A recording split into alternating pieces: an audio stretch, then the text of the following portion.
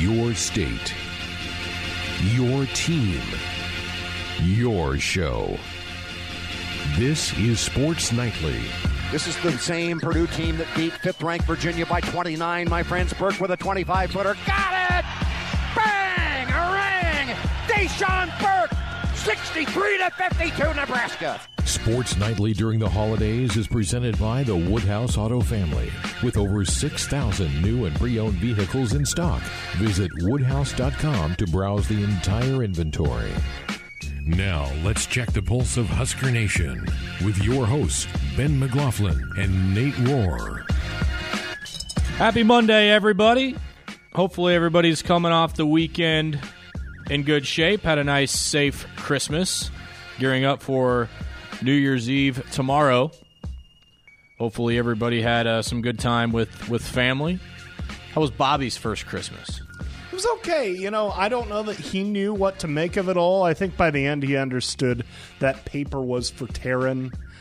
He was playing with some of his toys and not just the boxes, but he started in the boxes as you would expect a not quite 11-month-old. But he handled it okay. I think he enjoyed it. He likes people a whole lot more than his dad does. So the social stuff was pretty cool for him. Turns out, people are excited to see Bobby when they walk through the door, unlike Nate. Cute. Yeah, I just eat all the food. I mean, that's what it's there for. Yeah, I get rid of the food, and that's about it. Bobby's actually kind of cute and kind of interesting.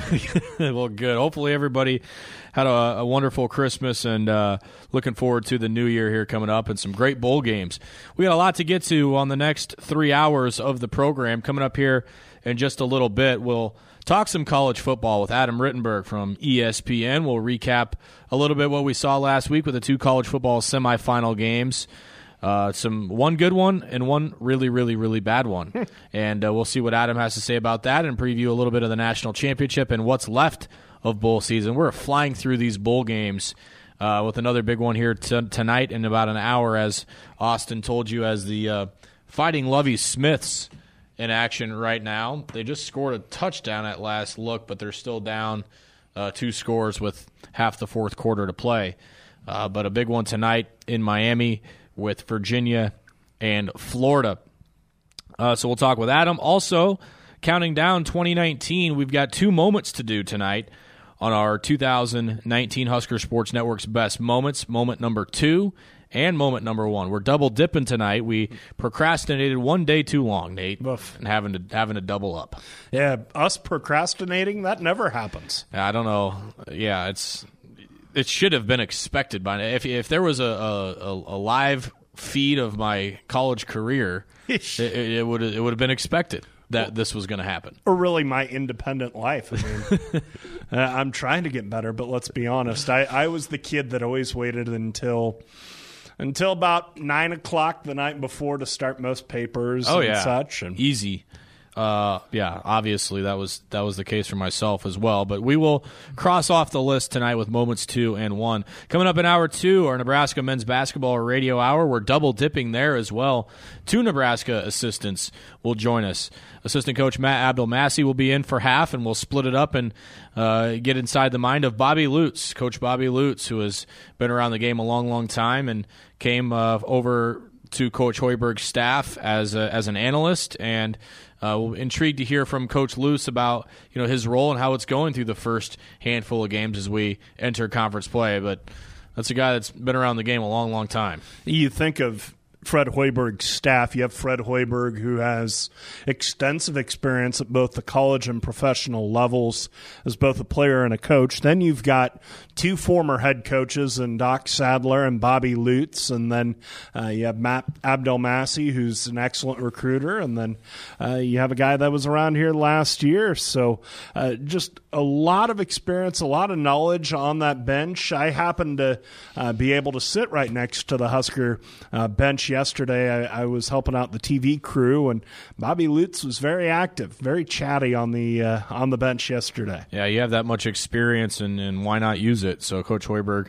bringing Coach Lutz onto the staff, and looking forward to talking with him here tonight as well. Coming up in the 8 o'clock hour, Nate will take a look back at our weekend with our Weekend Rewind, And moment number 1 will come your way in the 8 o'clock hour as well. Of course, taking your calls tonight, 866-HUSKER1, 866-487-5371, the number to our Woodhouse Auto Family hotline, bringing you more choices in brands, locations, and service. Experience the difference. Purchase with confidence. This is Woodhouse. Nate, let's start with the semifinal games and what to make of them. Starting first with the beatdown that was LSU and Oklahoma. I think we all knew going in that LSU was a heavy favorite. Nobody expected 7 touchdowns from Joe Burrow in the first half, and just an utter throttling of the OU Sooners. They proved why they earned the number 1 seed. I mean, that's a really, really good football team that has America on alert after what they did. Really good football team, really complete, highly talented. Oklahoma had some guys out due to suspension. You had the ejection of Bookie after his targeting call, but really that defensive backfield wasn't doing any good anyway. So I think OU fell into a bad matchup with an LSU team that has just so many weapons and so many guys you have to deal with, starting with the quarterback. And I think Joe Burrow, this whole season has had a chip on his shoulder, thinking about not getting the starting job at Ohio State. He was kind of off the national radar coming in. They've found a magic combination with Brady on that staff, really accentuating what Joe Burrow can do. LSU's always had talent. They've always had dudes that are better than everybody else's dudes, but they just hadn't been using them, been using them well. But they've kicked it into hyperdrive now, and they look like a frightful team. I mean, the schedule they played, the resume they've built up, it's tough to see them dropping this game to Clemson coming up in a couple of weeks. They just looked so complete, so focused, so locked in. You hope they don't read too much into the first half of that playoff semifinal, take too much of the rat poison, as Nick Saban would say. If they keep their heads on straight, if they stay on the right track, they don't get beat. That simple. Yeah, I mean, it's still a little weird to see an LSU offense move that easily up and down the field. I mean, we're so used to watching bad LSU offense for years, and to see it literally turned on its head is quite amazing. All right, let's talk Clemson Buckeyes. We knew this was going to be a good game. Ohio State throws the first punch, and you kind of felt like the red zone opportunities that they squander, and I thought there were a couple of shots that they had of Ryan Day on the sideline just distraught while the team was in control of the game. Yeah, that you thought he knew that his team was going to need some more points, and unfortunately for them, those opportunities in the end ended up costing them. Some really, really bad calls against Ohio State in that game did not help their case, but ultimately Clemson gets it done. Justin Fields throws 1 pick the entire year and then throws 2 in that game, including 1 on the last possession. Just really, really bad timing for miscommunication, and unfortunately their perfect season is now over, and Clemson advances to another national championship game. Not many teams could sit there down 16-0 to that Ohio State team and go, we're okay. We just need to find a way. And you talk about the bad calls, and there's been a lot of conversation about the targeting call. By the letter of the law, it's the right call. Now, did what he did match the punishment of Ohio State losing their starting safety? No, it did not. But by the letter of the law, it's probably the right call. But it totally shifted that game. It took Clemson from getting a drive stopped to scoring their first score of the game. And you're exactly right. The red zone futility of Ohio State. I would be interested to go through, I'm sure somebody has, but you see this all the time where teams get into the red zone early and they're able to advance inside the 20, but they have to settle for threes instead of touchdowns. And how many times can you get away with that and still win a football game? And when you go 0 for 3 in the red zone, that opens the door pretty wide. That's given Clemson a lot of faith and a lot of life to say, you know what, we're okay. We'll be all right. we can score a touchdown and undo 2 of those drives. And I was just thinking about the play calling of Ryan Day, remembering his play calling the first time they got inside the red zone. It was like a short side run and maybe a pass to the short side. I thought the play calling in the red zone was really, really poor. And if you don't call the right plays against a great defense like Clemson, well, then you're not going to score. So the play calling wasn't great. Obviously, there were some holes in execution, and that led Ohio State to squandering great opportunities to knock out Clemson early. Because you get up 21-0 in that game. I don't care how big the heart of the champion is in you. You're up 21-0 against Ohio State with Chase Young able to pin his ears back. You're in a lot of trouble. And instead it was 16-0. The door stayed open and Clemson walked through. To me, the biggest takeaway from the blown officiating, first of all, the call that reversed the scoop and score was utter trash. Mm-hmm. That was just a horrid call. And the fact that it was called a fumble, that they saw convincing, clear evidence to overturn that is mind-blowing to me. But to me, the big one is the targeting. And you kind of said it best when you said, does the punishment fit the crime? And the big knock on the targeting call has been, you can't judge intent. Yeah. Well, isn't that what you're doing when you're reviewing the call in the first place? Mm-hmm. You're reviewing to see, if subsequently the defender, followed this criteria and within the structure of the rule committed this foul. To me, there's no better example of judging intent than what happened in the 2 targeting calls in both of the games, mm-hmm. right? Yeah. Radley Hiles from Oklahoma, whose name still lingers around Lincoln, launched himself at a player without the ball, and he was on defense. Like, that is as blatant and obvious as it gets in terms of intent. He intended to do that. Mm-hmm. Now, when you're Sean Wade and you're coming through a blitz through the A-gap and you're getting ready to tackle a 6'6" quarterback who then ducks his head in protection of himself, and you duck your head to try and make the tackle, and that so happens that your heads collide, that by letter of the law is targeting. Mm-hmm. But you can't tell me that he intended to do that, and that Radley Hiles did not intend to do that, and those punishments should be the same. Yeah. That's my big takeaway, is now Ohio State was out, and Wade was unbelievable against Nebraska, shutting J.D. Spielman down out of the slot, manning him up and taking him out of the game. That completely changed everything from Ohio State's secondary with him being ejected. You could stomach the 15-yard penalty, but you're regurgitating the fact that you're without your starting safety and without your slot cover guy. Right. So that's what needs to be looked at. That changed the entire game. We're to the point now where targeting, it needs to be looked at. There are certain parts to that rule that need to be analyzed, and how the fouls are called and the punishments to the fouls should be step one. Yeah. There should be 2 different grades. I mean, if you still want to flag Wade for his hit on Trevor Lawrence, okay. 15 yards is a pretty harsh deterrent for anybody to try and hit a guy with your own helmet. But you think about it, you have face masks that are 15 yards that are still, you're not trying to face mask the guy, but your hand gets stuck in the grill and you turn his head and it becomes a 15-yard face mask. But the idea that kid should get kicked out of the most important football game he'll play in his life and miss 2.5 quarters, because of some circumstances. I think that's wrong, and that's where review should come in. That's where there should be a little more leniency and understanding of what a guy is actually trying to do in the context of playing his position.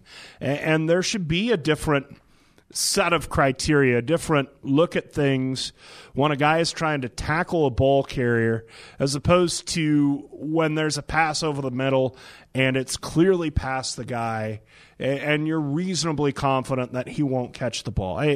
And you're right, that call changed the game because the game was just hanging there. You were just okay, Ohio State had a chance to lock this thing down, put it away. and they haven't done it, and all Clemson needs is a little something to get them going. That was the little something, and from there, Clemson dictated the rest of the game. Good on them for hanging in. Good on them for playing good defense in the red zone. But, at the same time, they got a little crack and they took it. And you're right on the scoop and score. That's a situation where the call on the field should reign. The call on the field should dictate. The dude took 3.5 steps. Yeah. If that's not an athletic move, I don't know what is. Right. And the ball came out. The guy stripped him. I was baffled. And it goes the other way too. If that were ruled an incomplete pass on the field, yeah, he took 3 steps, but okay, I can. You could live understand. with it. Yeah, because it felt like there was enough. It didn't feel like there was enough evidence to say one way or another. It didn't feel like there was enough evidence to say a football move was made or otherwise. So you stick with the call on the field, or at least you should. They didn't in that scenario. Yeah, just a lot of things happened in that game, unfortunately for Ohio State. A lot of them happened against them. A couple other things we need to hit on. Big win for Nebraska ball yesterday to just get back on the winning track. Look forward to talking with Coach Abdelmassih and Coach Lutz. I mean, it's to the point now, Nate, where you're taking every win you can get. You don't apologize who you beat or how many you win by, but you just take it and you move on, and you hope that you're learning from every single experience every time out on the floor. It's interesting, though, yesterday against Texas A&M Corpus Christi, Nebraska won despite not shooting all that well. And the book on this team is they've got to shoot well to play well. Well, they shot pretty poorly, to be honest with you. And through good defense, through turning A&M Corpus Christi over, they were able to create some easy opportunities for themselves. They got to the foul line a whole lot, and they were able to win. So they were able to find a way to win other than just outscoring somebody. That's an encouraging sign. And then just coming out of Christmas break, and there were periods where Nebraska was dominant. I mean, there was a 10-minute period where Texas A&M Corpus Christi hit 1 field goal. That's a nice statement about where your team is and where the effort is, and the fact that they were able to lean on their defense in that way to win. It's a nice statement. It's not. Doesn't mean they're going to the Final Four, but it's a good step in the right direction, especially after North Dakota. We'll hear what a couple of Husker assistants have to say about the game in the 7 o'clock hour with our men's basketball radio hour. And news came down late this afternoon that a former Nebraska defensive coordinator has landed a job at another Big Ten school. Bob Diaco, who spent last season as the DC in Ruston, Louisiana at Louisiana Tech, is heading back to the state of Indiana, where he was once the defensive coordinator at Notre Dame. He is going to work with Coach Braum at the University of Purdue as defensive coordinator. Oof. Between Bob Diaco and Purdue Pete, there are a couple of very menacing glares in gold and black. My soul chills just thinking about it. The matchup to open the season next year just got a whole lot more interesting. Both teams are going to be feeling the strain of the offseason, and it's just going to be an interesting, intriguing storyline when these two teams tee it up to begin 2020 season. But the real question, what high-dollar suit does Bob Diaco wear when it's 110 degrees to Memorial Stadium? Yeah, I mean, there's no reasonable reason to believe that will happen otherwise. We'll take a break. Coming up next on Sports Nightly, Adam Rittenberg of ESPN will stop by. Off and rolling on a Sports Nightly Monday night. Thanks to everybody for joining us here tonight. Hopefully, for some of you back to work, your first day back to work went swimmingly. Got New Year's coming up this week in just a couple of days, which means lots of bowl games to talk about. We welcome into the program now Adam Rittenberg from ESPN. Adam, been an interesting bowl season so far, already flying through these bowl games. What have you made so far a bowl season?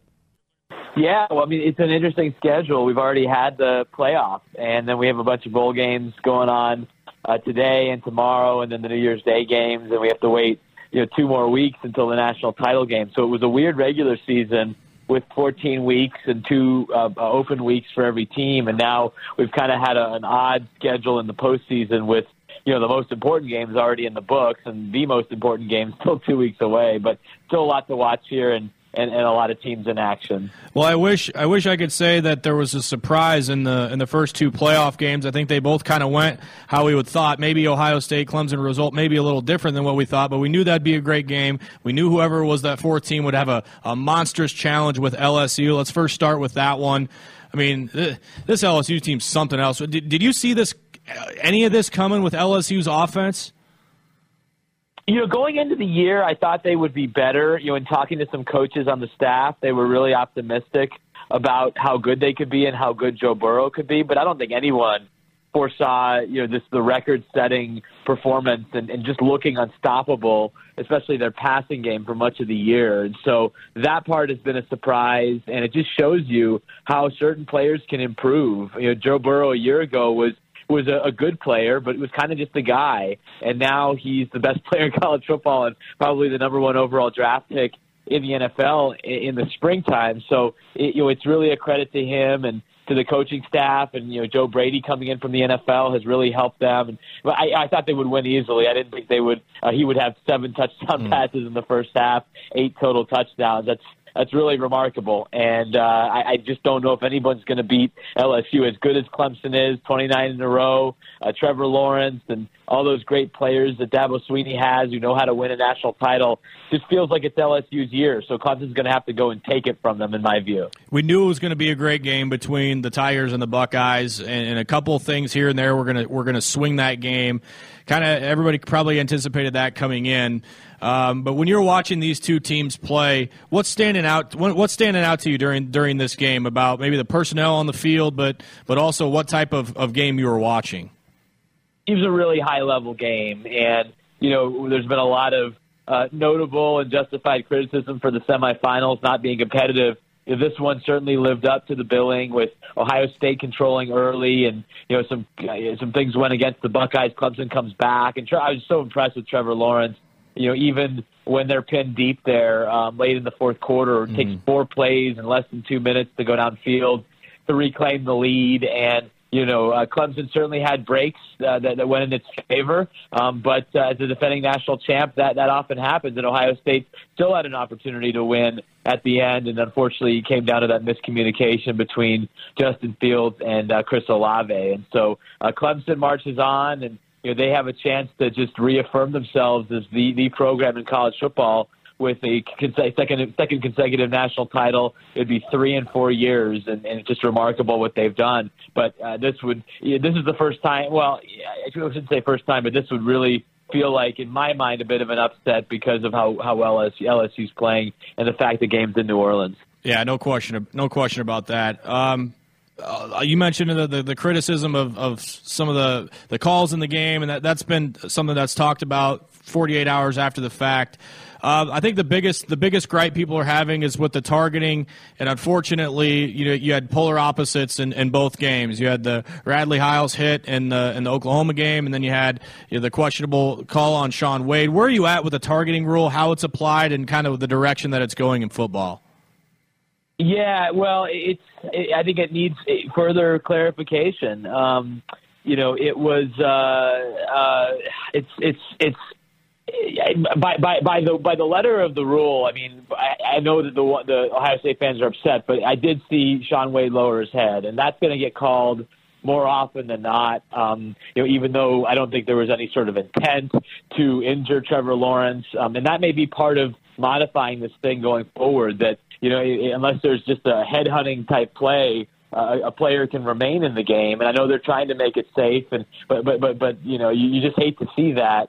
When clearly, Shaun Wade is not trying to commit a penalty in that situation. They had Clemson stopped. They had firm control of the game. And so that was unfortunate. I mean, the one I really still don't understand is how that, fumble return for a touchdown after a catch, it was able to be overturned. With the replay showing, seemingly enough time to establish control for the Clemson player. And then, for that to be overturned, I just don't get it. And that's, again, Ohio State had 2 touchdowns taken off the board. Didn't have a huge problem with the first one because there wasn't control through the catch. But, wow, it certainly, as Ryan Day said, a handful of plays really determined that game, and most of them went against Ohio State. 3.5 steps, that's enough for me to make an athletic move. But, apparently the refs didn't see it that way, and unfortunately for Ohio State, a big play in that game.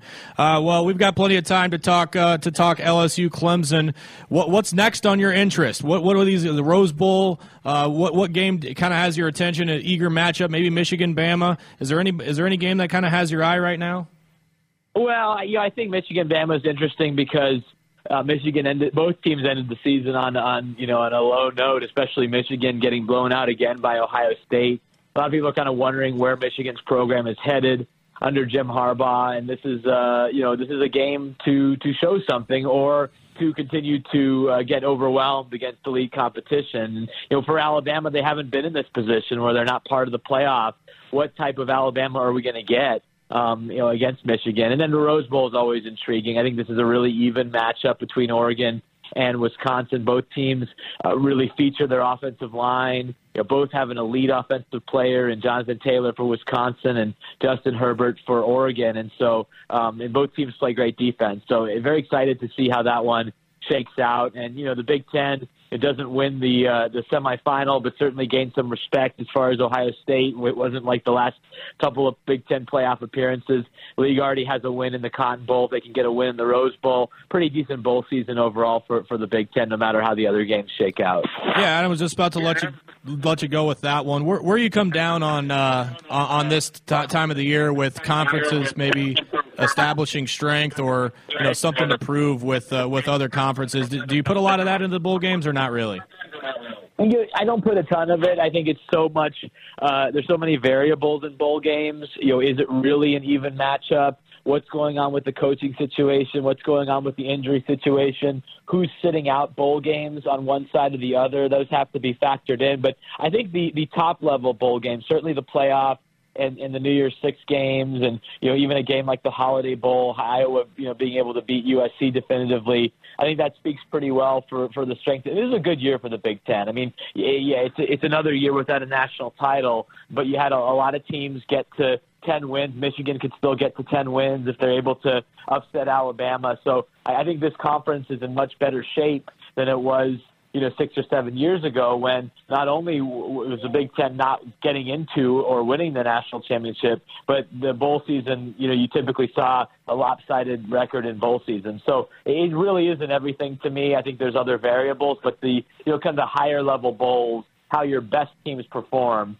against relatively equal competition. That's a good gauge of how good a conference is or not. Yeah, well said. Adam Rittenberg from ESPN. Adam, we appreciate you joining us, man. Have a great New Year. Thanks a lot for joining us. Hopefully these bowl games treat you with some entertainment. Thanks a lot for stopping by. Look forward to talking again soon. Sounds good, Ben. Thanks for having me on, and Happy New Year.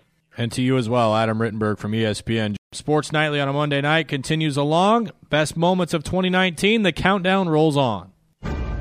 The Sports Nightly Top 10 Moments of the Year. Left side for the match, Maddie Kubik. She got him! They did it!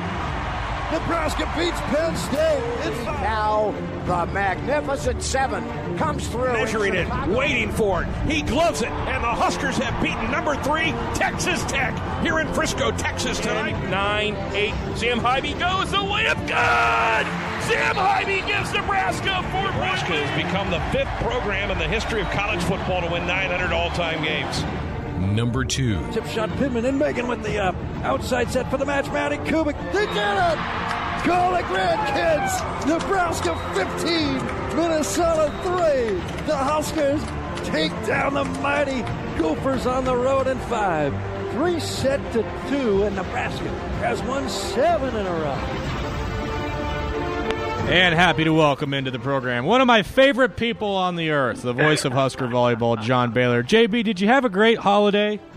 Ben, I did. I've got a wider waistline to prove it. So glad to hear everything went well, and very happy to be on the phone with you right now. Well, we were on the road, JB, for football when this match was happening. And we're following along, and we're thinking our StatCast is broken in set 5. What the heck happened? Maddie Kubik went wild. They couldn't stop her. She had 7 kills. Minnesota, as a team, only had 1 in the entire 5th set. Megan Miller, her finest hour, served 10 straight points 15-3, a laugher in the fifth set on the road. It turned Minnesota's gym into a mausoleum. Well, what was going through your mind, JB, after set 4? Huskers win the first 2. They lose set 3 and get demolished in set 4. Yeah, I was thinking it was a distressing point in Nebraska volleyball season. In fact, Coach Cook had pulled the starters. It's something you just never see. He conceded the game. It was so ugly. 25-11, the verdict in set 4, and then boom, all of a sudden, the Huskers huddle up. Lauren Stivrins takes over the huddle. The Big Ten cameras. Now, we're not big TV fans here, but I understand that television does play a role in the publicizing of athletic events. And the TV cameras caught Lauren in the middle of the huddle, just taking charge and exhorting her teammates, and they were just listening with rapt attention. And it was a different team that came out. I wish in life, you're having a tough week, maybe a tough junior prom, and boom, this things suddenly improve and everyone's getting along better. But it was amazing how, the imposters that were wearing Husker jerseys in set 4 took off, and we had the real Huskers show up for set 5. A lot of big nights for both teams. You look at Minnesota and Alexis Hart, 35 swings, 18 kills for the Huskers. Maddie Kubik, 20 kills. You mentioned the fifth set. When did you realize in this season, JB, that Maddie Kubik was going to help this team? Not just a little bit, but a big piece of it. Oh, it probably fourth week, late September. Beginning of the season, one of the many unknowns for the 2019 Huskers was the outside position. You're replacing Michaela Fecky, and in the prior 4 years, whenever you're in trouble, it's just MFT, Michaela Fecky time. And now we're looking at Lexi Sun, and we're looking at Maddie Kubik, and we're not sure under duress to what extent they can terminate. And they started, the two of them, showing us in late September, and certainly showing us by the Minnesota match.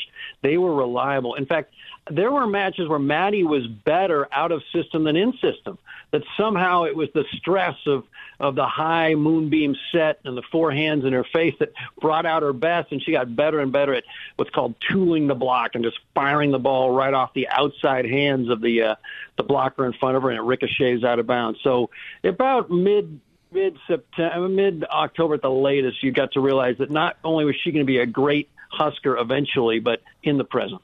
You looked at the way that season ended and how strong that team came on at the end, and unfortunately ran into just a buzzsaw in Madison with Wisconsin. Yep. When you're looking forward to this year already, this next coming year, what is it about the way that this season finished for you that's going to pump you up when this thing rolls around again in the fall? Well, you've got real firepower. Lauren Stivrins is a known commodity. Jazz Sweet was showing that she's like a fine wine, improving with time come late November and certainly the month of December. We've got an issue in the offensively with Callie. She's got season 3 coming up, so hopefully she can get rolling offensively and connect with Nicklin better. And we've got proven outside, so we know we've got the offense. But Texas had the offense this year. What Texas didn't have was reliable passing, and they also didn't have reliable setting. We didn't have always reliable passing. We had pretty solid setting all year. So what makes me excited is the firepower, but there have been a lot of teams historically that just couldn't get the ball to their hitters where and when they wanted to. So the 2020 Huskers, like the 2019 Huskers, are gonna go as far as the passing will go. And for 2019, it was 2 freshmen, Kenzie Knuckles and Maddie Kubik, 2/3 of the time at least passing the ball. And those are true freshmen. So understandably, there was some inconsistency. Hopefully that can really be fixed for 2020. No doubt. Well, that was an exceptional night for Husker volleyball, and that fifth set was just something unbelievable to see, and it was a big night for the Huskers. Unfortunately, the Final Four streak is over, but still a heck of the year for John Cook's Huskers. JB, thanks so much for jumping on and reminiscing with us. That was such a fun match, I'm sure, for you and Lauren to call, and I know the season would have loved to end in Pittsburgh, but unfortunately it didn't, but still a great season nonetheless. I like reminiscing when it's pleasant. When it's unpleasant, I like forgetting. You're a smart man, and there's a reason why we keep you on staff, JB. You keep us all grounded. Now, Ben, I saw an announcement that you might be expecting your first child. Is any of that true? That is the rumor that my wife tells me. What are the names you're thinking about? Ed, Doug, Rick? What do you think? We're thinking John, if it's a boy, if you're okay with that. Solid. A British royal name. Very nice. As long as he ends up in Stanford, we're happy. Very nice. Start saving your ducats right now. Well, I hear that school is a little pricey, but I know he's going to score a monster ACT score and probably get a full scholarship. JB, appreciate it, man. Thanks so much. Thanks, Ben. All right, bye-bye. John Baylor with us here on Sports Nightly. Tonight, it's the Nebraska Basketball Radio Show right here on the Husker Sports Network. Here's Kevin Cross, scrambles for the loose ball off the green mist. Thor with a three. Bang! A ring! Thor Torbjarnarson with a trio. His second of the afternoon. An inside look at what's going on around Nebraska basketball. Kaufmanis threw it away into the hands of Mack. Here he comes down the floor at 3-on-1. The lob and the dunk. Green with a lob from Mack. Green with a smashing dunk, and it's 55-37. The crowd lights up. Tonight, assistant coach Matt Abdelmassih. Mack across the timeline. Screen for him by Ouedraogo. Kick out. Cabas on the way. Shot is perfect. Salt Creek sharp shooter. Mate Cabas. Sponsored in part by your Midwest Ford dealers. Visit online at yourmidwestforddealers.com. Now here's your host of the Nebraska Basketball Radio Show, Ben McLaughlin. Good evening and welcome to the Nebraska Men's Basketball Radio Hour. We're on from 7 to 8 o'clock tonight, taking your calls and questions. 866-HUSKER1, 866-487-5371, the number to our Woodhouse Auto Family hotline. If you want to be a part of the show, feel free to give us a call, bringing you more choices in brands, locations, and service. Experience the difference. Purchase with confidence. This is Woodhouse. We welcome in Husker assistant coach Matt Abdelmassih. Coach, did you have a good holiday? Yeah, it was good. Nice and short, but good to be with the family. First one in Nebraska. How did Shea put up with his first? Well, I think he was upset that there was no snow. It was like 60 degrees. Probably was confused on where exactly we moved to. Well, you never know what you're going to get this time of year in Lincoln, as you're finding out. How's the transition gone, man? I know it's hard. That's part of being a coach that we don't get talked about too much. Usually, when you guys are first hired, that's it. But you're moving your families all around. Some of you putting kids in schools and finding a place to live. How have you adjusted? It's been fine. I mean, I guess what helps the transition is when you have pretty much an entire roster to fill up, and it was such a blur April 2nd to really this point. I don't think we've really settled in and realized we even live in Nebraska yet.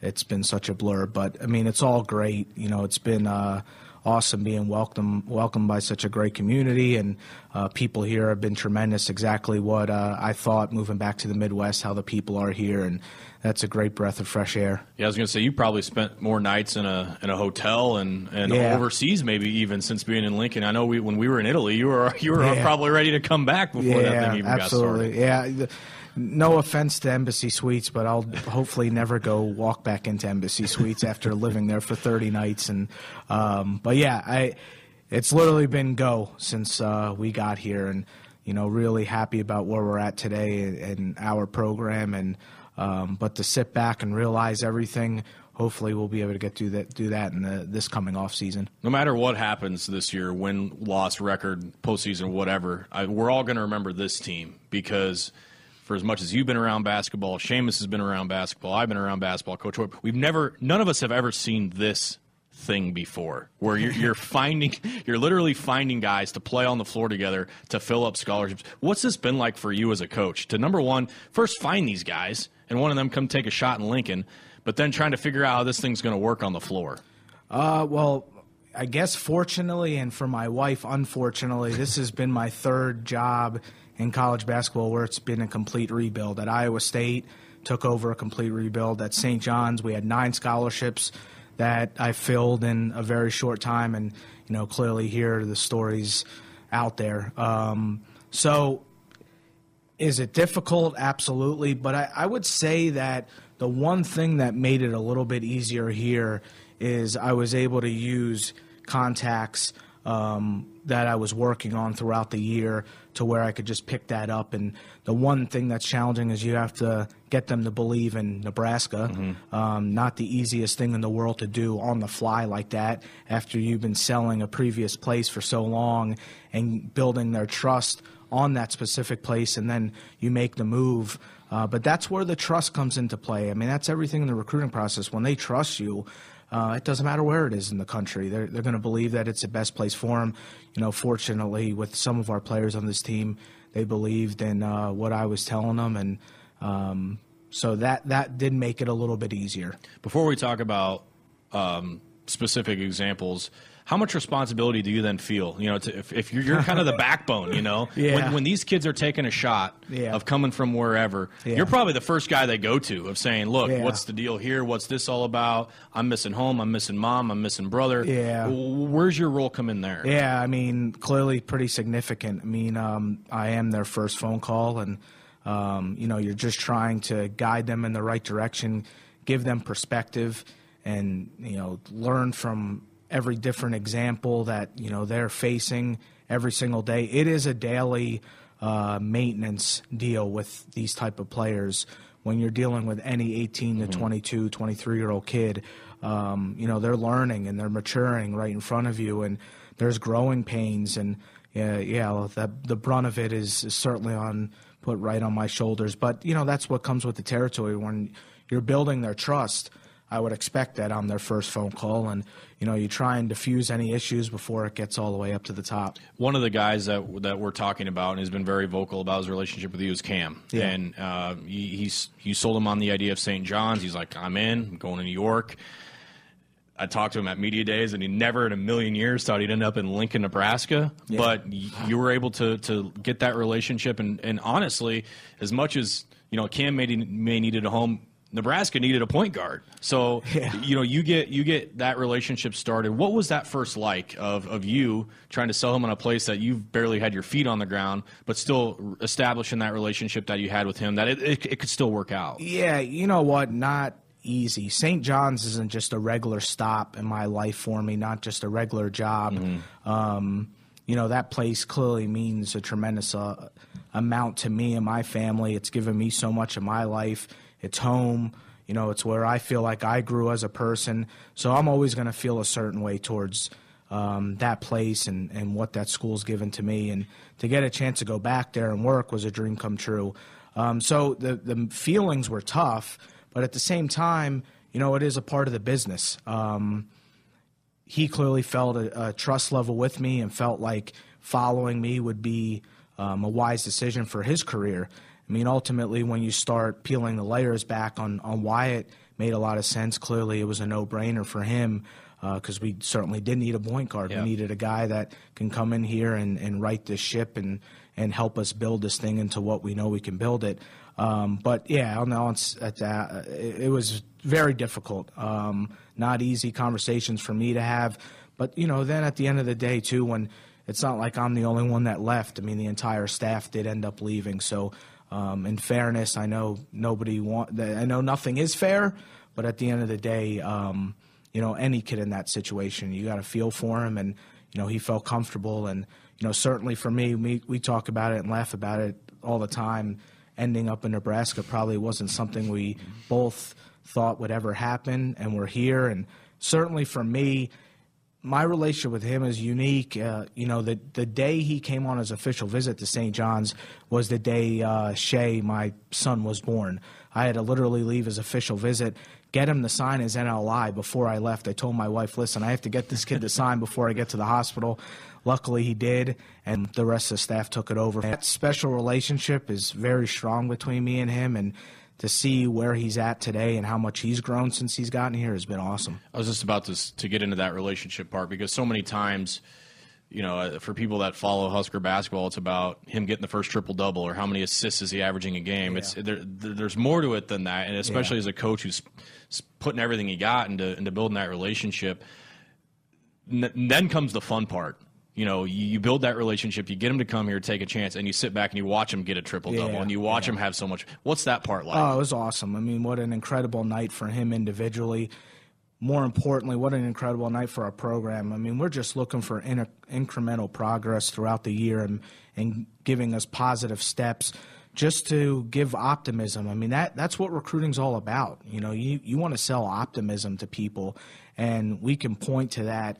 And, for me, you take it all in. You don't really sit back and do it very often, but I certainly did. I was a part of, a triple-double when we were at Iowa State with Royce White, which very similarly, we had a very, very strong relationship.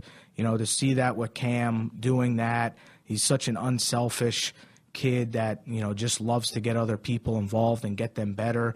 And it was a great night for him and his family. And, certainly not shocking. I would assume that there'll probably be more to come.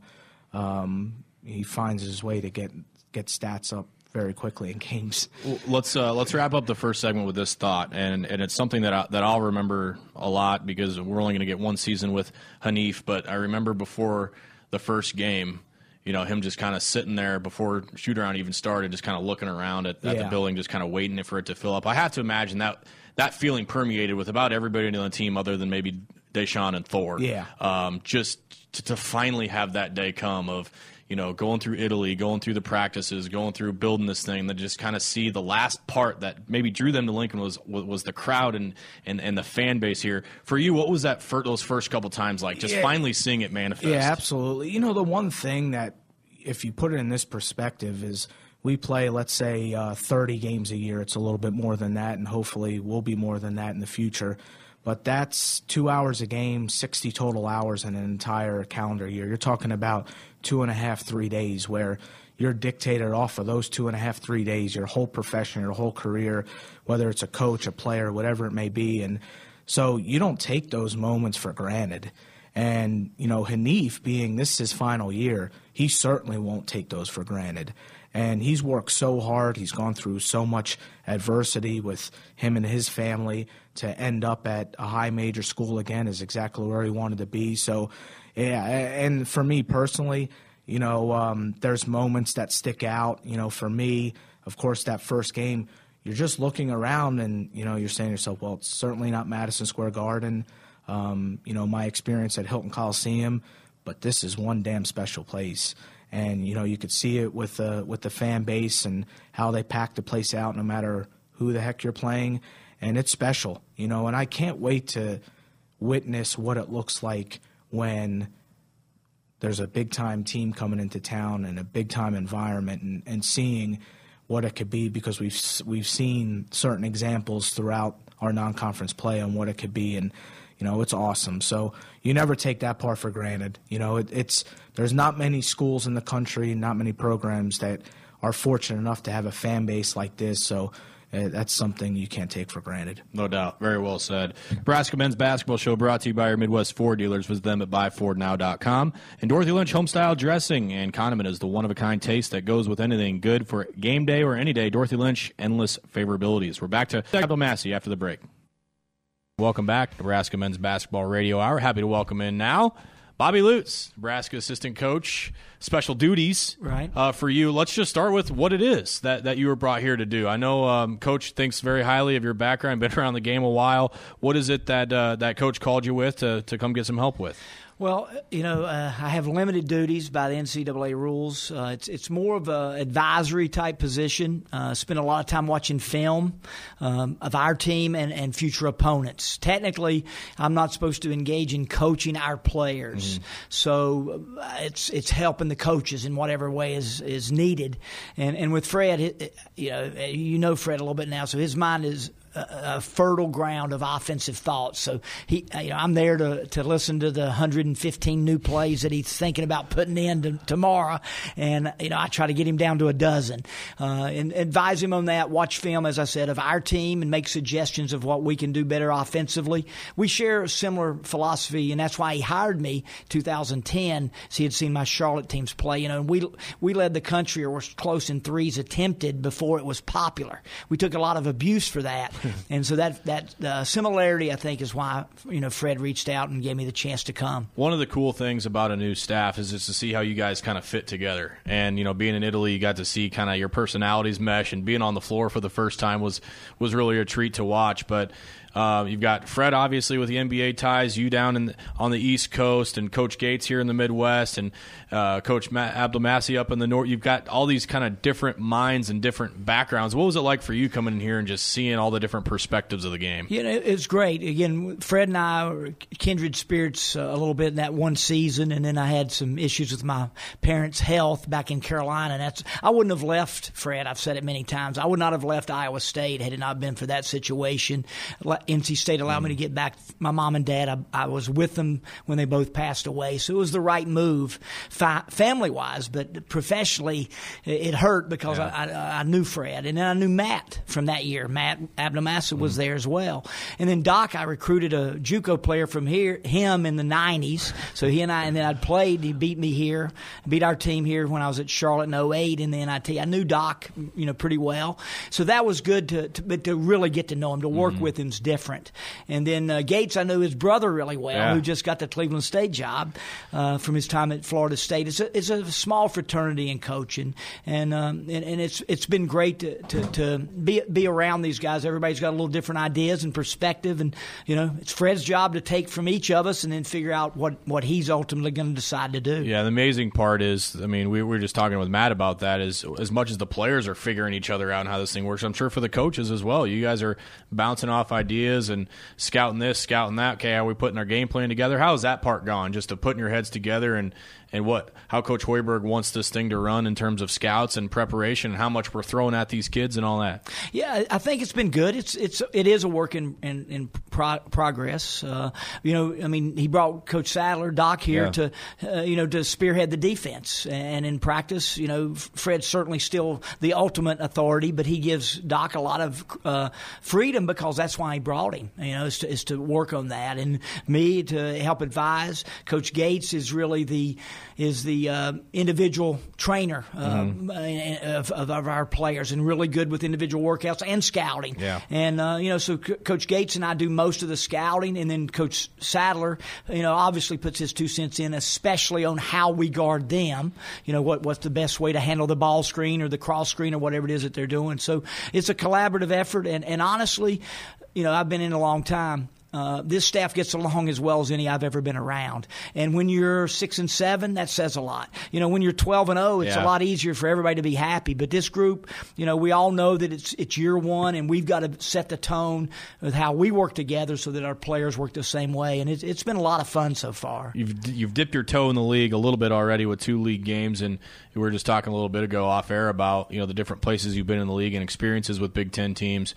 What are you most intrigued by with this league and some of these teams that you're going to be playing against? Well, it's obviously a great league and always has been. But this year, if you look at the experts, the Ken Pom, I think 11 in the top 50 right now are Big Ten.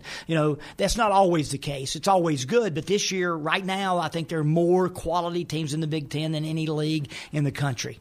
So a great year to be a first-year staff, first-year team. It's a challenge. But at least we're going to see what it's going to take going forward. And we kind of know that we've all been around at the high level. For me, from the outside, and what has been affirmed in my short time in those 2 games and watching all the games, really scrutinizing it, like I did in the ACC and Conference USA in years past, is this is the most physical league in America. And you've always kind of known that, being a basketball coach, but when you have to prepare for it and you see it, Rutgers, for example, extremely physical, aggressive team, and that's what you see throughout this league. And I don't know if it's conscious or unconscious, but the same officials that call this league and also call ACC or Big 12, they call the game differently when it's a Big 10 game. It's more physical. They let more things go. I was in the ACC, a great league for a number of years, 5 and then 2 a long time ago, much less physical. Doesn't mean it's not physical, but not nearly as much. And so those are the things, the quality and depth of the league this particular year, obviously a lot of great coaches, and just how physical the league is. It lives up to all my expectations in that area. 18 of them in a row. Yeah. Buckle your seatbelts because here we go. Thankfully, it's not 3 in a week. We 2 a week basically. play, and so that first stretch was tough. The quick turnaround, and our guys handled it extremely well, beating Purdue on the quick turnaround. Yeah, I want us to have time to prepare, and I'm glad that schedule will allow us the rest of the way. Yeah, obviously that was a huge week for the team, just psychologically, to get in that headspace to where with this thing started, they know that they can do it. Well, we've been counting down the top 10 moments of the Husker Sports Network in 2019, and we have finally reached moment number 1. The Sports Nightly Top 10 Moments of the Year. Left side for the match, Maddie Kubik. She got it! They did it! Nebraska beats Penn State. Now the magnificent 7 comes through. Measuring it, waiting for it. He gloves it, and the Huskers have beaten number 3, Texas Tech, here in Frisco, Texas tonight.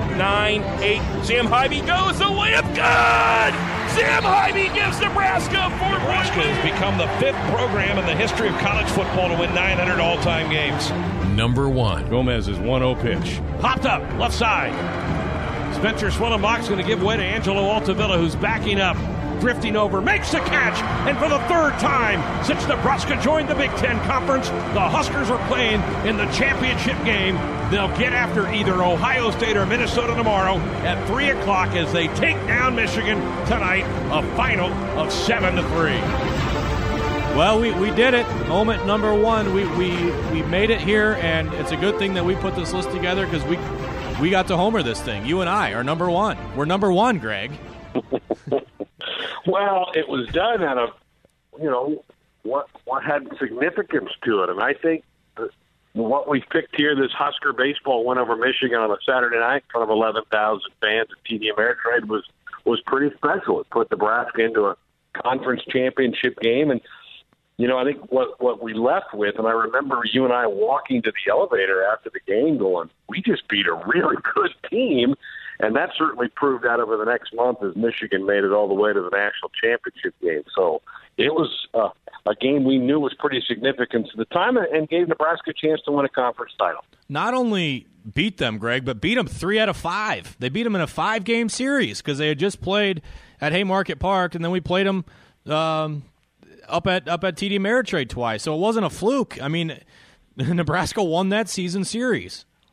They did, and, there was a second game of the day between the two teams because Michigan just rocked Nebraska in the morning game, the 9 a.m. game.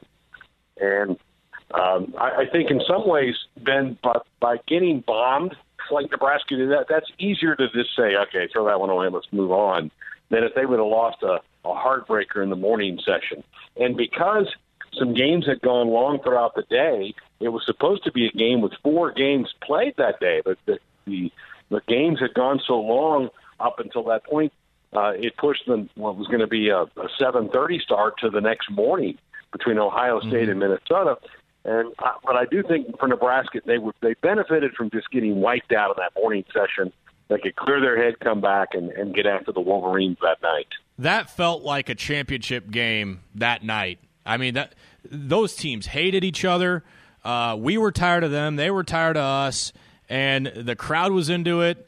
The scuffles that nearly broke out between some players that I won't name, but it was like it felt like a championship game because of all the bad blood built up in an 8-day span. Sure did, and that's the thing. Those teams played those 5 games over 8 days, so they were sick of each other. They were tired of each other, and there were some scrappy players, and the two teams were pretty scrappy together. But, boy, what an effort by Robbie Pauker. Remember how he came in relief of Kyle Perry, who did a great job getting the game into the 4th inning, allowing Nebraska to build the lead. And then Pauker was just incredible. 5 innings plus of shutdown relief. And Nebraska got some big hits. Spencer Swillenbach had a big hit early in the game to give Nebraska the lead. And Huskers win at 7-3 and had a chance in the 9th, Ben, to add to the lead.